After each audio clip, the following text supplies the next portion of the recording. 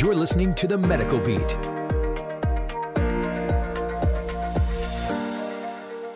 All right, we're back, and I think everything's working now. So this has been quite a challenge doing the social distancing on the radio here, but I think we're getting it all worked out. So I'm your host, Dr. Steve Harvey, and we're doing The Medical Beat, 97.1 FM Talk. And we have our co-host, Dr. Hi, hello. Hi, and we have Dr. Sacrani, our co-host. Yes. Can we all hear each other? Yes. I can hear you. Oh, thank goodness. This is okay. Now we got things working. So, hey, quick reintroduction. We got Dr. Soni Sacrani, co-host, and we have Dr. Naomi Zilka calling in from New York to tell us all about telehealth, and also we're going to get an update on how things are going with the COVID pandemic in New York. I was joking with Naomi earlier that I think right now, while we're on the radio show, we're like the social distancing champions here. We are.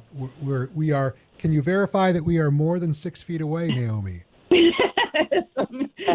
Like 600 miles. I don't know.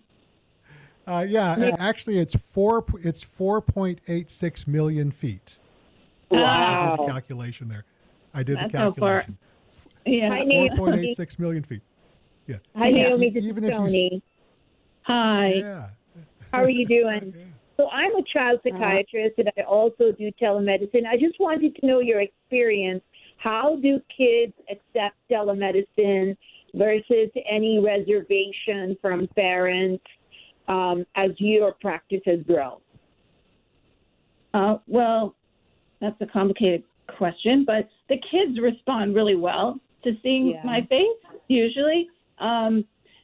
Even the ones I don't know. So I work for, I have two different jobs. So my main job is I work for a pediatric super group that has 150,000 patients here in the Long Island and New York City area, up to a little further up than Westchester. And then I work as an independent contractor for a large telemedicine company called MD Live. So when I do see my patients through Allied, they all know that. Even if they don't know me per se, there's lots of life-size photos of me advertising their telemedicine program in every office. So when they see me, a lot of them it's funny. It's like when my kids were little and they'd see their teacher like in the supermarket. It's like a little bit of starstruck. That's starstruck, like, wait, Dr. Zilka, she's really here? We're really talking to her? And I've even had parents say that to me. So that is that's like the most positive side, and then there's the negative side of people who up until about 2 weeks ago, I was only seeing patients in New York State. New York State is a very large state. People think of it as just really New York City, but it really is a huge state covering, if I drove from the end of Long Island where I live until the very border of Canada, it would take about 12 hours. So it's far. But 2 weeks ago, the MD Live company, due to the increased demand with the pandemic, so some of the states started issuing us temporary licenses. Mm-hmm. And it was very interesting because suddenly I had 11 states that I was seeing patients in instead of one. And very interesting, the response that I got from different parts of the country. That was very different than what I'm used to. And I thought I was used to everything because New York is such a melting pot, and we have very rural areas, and of course we have, New York City with every religion, every color, anything that we have here. And I thought I was braced, but I wasn't. So, but in general now, people are really, really happy to have telemedicine. So in general, they're grateful. Wonderful. Yeah. Oh. And so how about something I think when we were having some technical glitches, you were telling us about how you do the exams and things like that. So I guess basically you're really not able to look down their throat or look in their ears. I can look down their throat, based on history. but I can't see anything. Yeah, and right. Okay. And, yeah. Uh-huh. Yeah, and there are different devices that you can purchase, and there's one with a big name company that has a device that parents can purchase, and there's all different ones on Amazon. I haven't had anybody try any of these Amazon devices. I have had in the past people try the more expensive devices, and when they do work, they can actually take a picture of their child's ear on their phone and then upload it to me.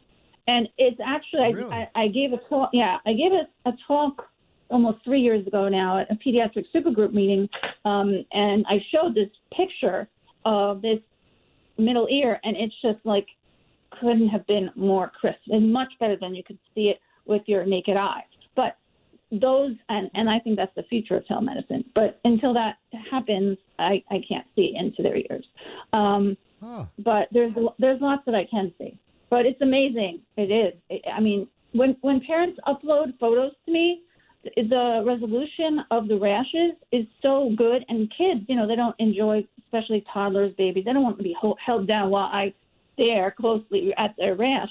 And with just the high definition and my ability to enlarge the image without losing resolution, it's really better for me personally diagnosing rashes during a telemedicine visit than an in-person visit, because I can, really, really get close. And then I can also, while the kid's running around in the background, I can talk to the parent and I can say, okay, well, show me exactly what you're worried about. And I can really point out all the different things that I'm thinking about. And it's actually, for me, much easier to go over the plan.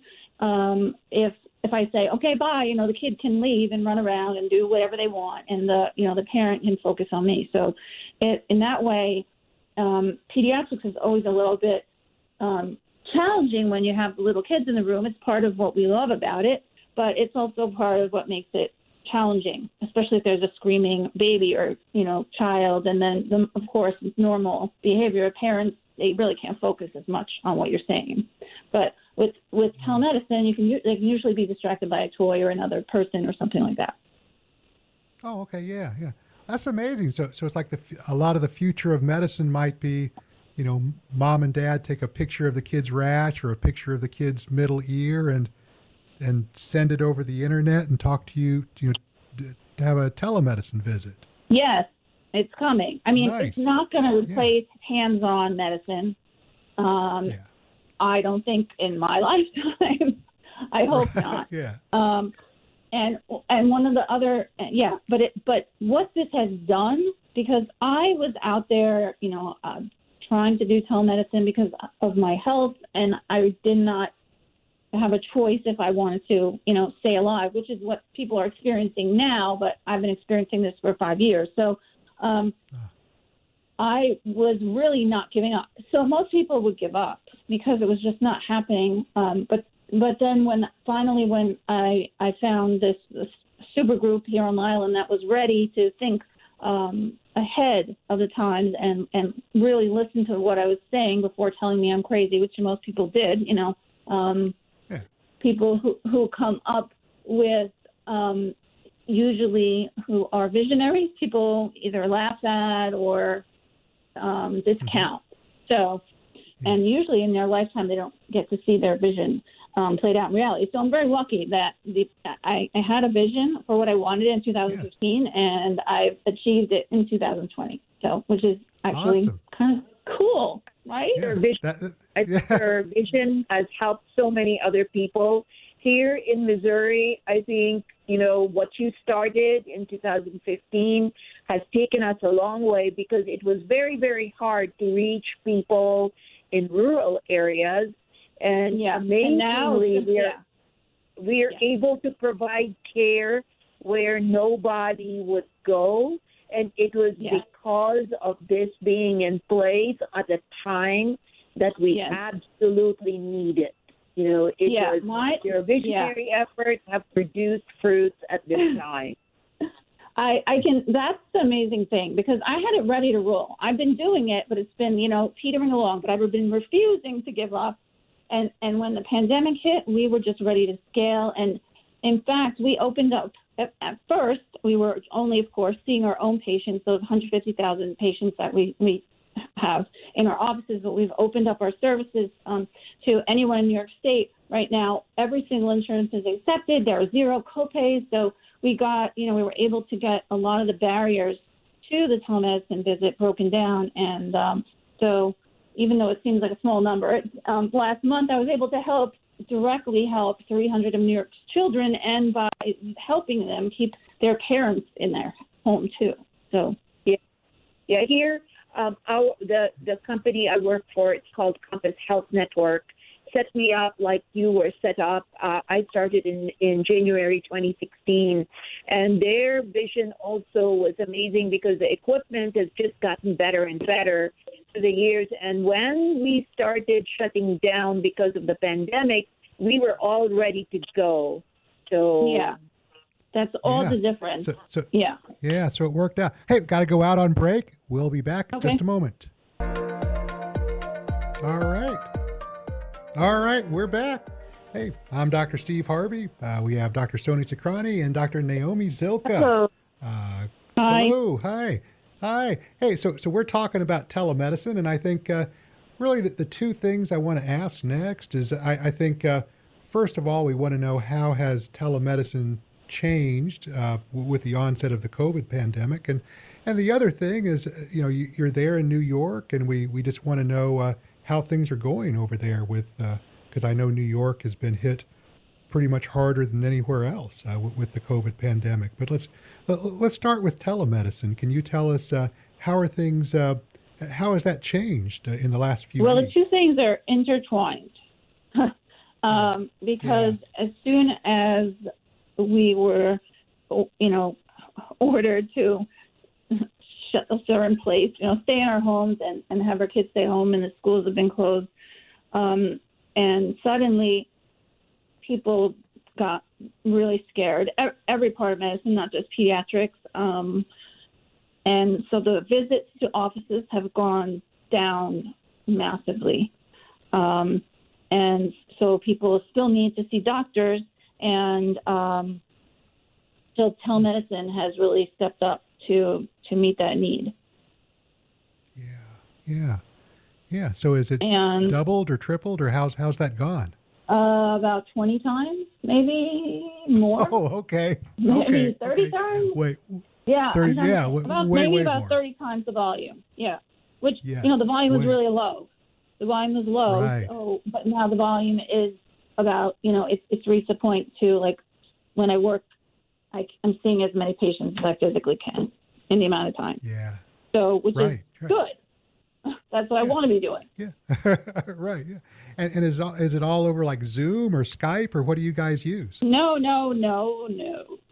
So you have to have a HIPAA compliant platform. Right. So that's where it's getting really difficult for other people and other practices that want to suddenly start telemedicine, who may have been thinking about it but not really thinking about it. And I belong to multiple groups on Facebook where the telemedicine groups, and they're like, how do we do it? We want to do it. And there are some free platforms, and honestly, I don't know one from the other, so I couldn't even tell you. But you need a HIPAA compliant platform, and that makes it complicated, and that makes it much more challenging. Like you can't, if I could FaceTime my patients, I would take a second there in terms of the connection. But since all that we need for HIPAA compliance, it takes some time to connect. Like you experienced today, you're having a virtual, like that. Host of a radio show. It's much right. You thought it was going to be really easy, but it turns out that it's much more difficult than it seemed at first. So that's what people are discovering, and so that's why we were able to really scale our product, because it was an amazing product that I've been working on for 2 years, and we were able to scale it in no time. So that's why when we offered telemedicine to all of New York State's children instead of only our super group, we have people that are coming in whose practices claim to be doing telemedicine, but they're not at all doing it to the extent that we are. Oh, right, yeah. Yeah. Oh, so yeah. Oh, hey, yeah. My experience in telemedicine was doing it via Polycom. Are you using Polycom at all? This was before the virus. hit, I understand that all the HIPAA compliance rules were kind of relaxed because of the virus, but I totally understand the barrier of needing to be totally challenged to keep that security in place. So those who are providing telemedicine seriously have to make sure that they have the equipment, but also the encryption in keeping those information safe. Right. Exactly. So to answer your second question, how are things going in New York City? Yeah. We have just a few minutes. So, but tell us. So please tell us how are things going there. Yeah, I don't live in New York City. My daughter does. So my daughter is a 22-year-old RN, and she lives in Midtown Manhattan, and she works at a prestigious private hospital in Manhattan. And she was doing a 1-year specialty program after graduating from nursing school number 1 in her class, and she was working in the operating room. And but then when COVID hit, as you might, I don't know what you guys see on the news versus what's happening, but all I can say is it's not firsthand material, but from my daughter, through and the operating rooms, they started closing down one by one to convert into intensive care units and COVID positive units, and so slowly they keep one OR open for emergencies. But otherwise, all the ORs have changed into COVID. And my daughter, actually, they call it redeployment, which is a weird word, but it means that you're going to, and they use it with physicians also, means they're sending you to some place you have no knowledge of and never been to. Oh, wow. So she had to go to a COVID positive floor with not, in my view, the proper PPE, certainly not what she was used to in the OR. And I mean, this you can see all over, people needing to reuse their N95 masks, making things to put on top of it so keep them cleaner. That's true. She gets one N95 mask a week at the current. This is, up to a few days ago. Maybe they have gotten more supplies and maybe it's changed. I don't know. But, I worked hard to connect her with organizations that provide more masks and more PPE. It's crazy that I can't even, it's just beyond my ability to understand. And so she's been around these patients. Here on Long Island, if only the most, what do they call it, the most imperative workers, whatever, who are going to work. The most essential workers, or essential workers. But I mean, it's defined differently in different weeks or different days. They find it's like people who cut the grass were determined to be essential, but I think they might have changed that. I don't know. So, but tomorrow will be 4 weeks since I've left my house, so I can't really say what's going on outside. You've been stuck in your house for how long, did you say? Long time? 4 weeks. Yeah. 4 weeks. Oh my gosh. Yeah. So I can't comment on what's going on in New York City except, what my daughter tells me and then, what I see. Yeah. But I'm sure everyone, but it's bad. My daughter has said that whatever she thought it was going to be, it's so much worse than whatever she imagined it to be. And in her, her experience on her floor is that the nurses, they're one-to-one with how many patients, but she has seen very few doctors, and when she does see them, they are screaming outside the room. They don't want to even come in. So she hasn't witnessed doctors examining her patients. But maybe when she goes to lunch, maybe it does happen when, she has a lunch break. So, well, for all of what we're going through, I hope that we continue to practice social distancing and continue to wear protective whatever we have, so that wherever we are, we can control it in our way, in our very own way, so this curve flattens very quickly. Yeah, it's very scary. Yeah, I don't know how things feel in St. Louis, but here it's scary. Yeah, Yeah, I think in St. Louis they're predicting that the peak will occur in about 2 weeks or so, and I think we're relatively well prepared here compared to other parts of the country. And I guess from what I had heard, New York City thinks that they might be pretty much at the peak now. At least I hope that's true. But my county, particularly my town, was considered the epicenter of the pandemic a few days ago. I don't know if we still have that honor. Yeah. Because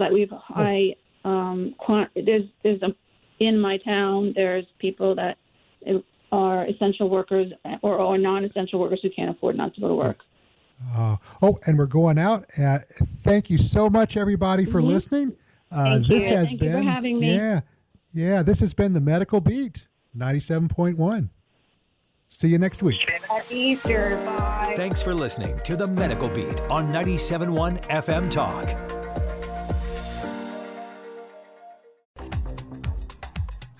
That last song was dedicated to everyone who missed it because they were in the bathroom changing their tampon. And the next 12 hours of songs are for anyone who's trying the Diva Cup for the first time and is currently kicking back with uninterrupted period protection. Sound good to you? Check out the world's #1 menstrual cup for yourself at shopdiva.com and get 10% off with code RADIO10. Conditions apply.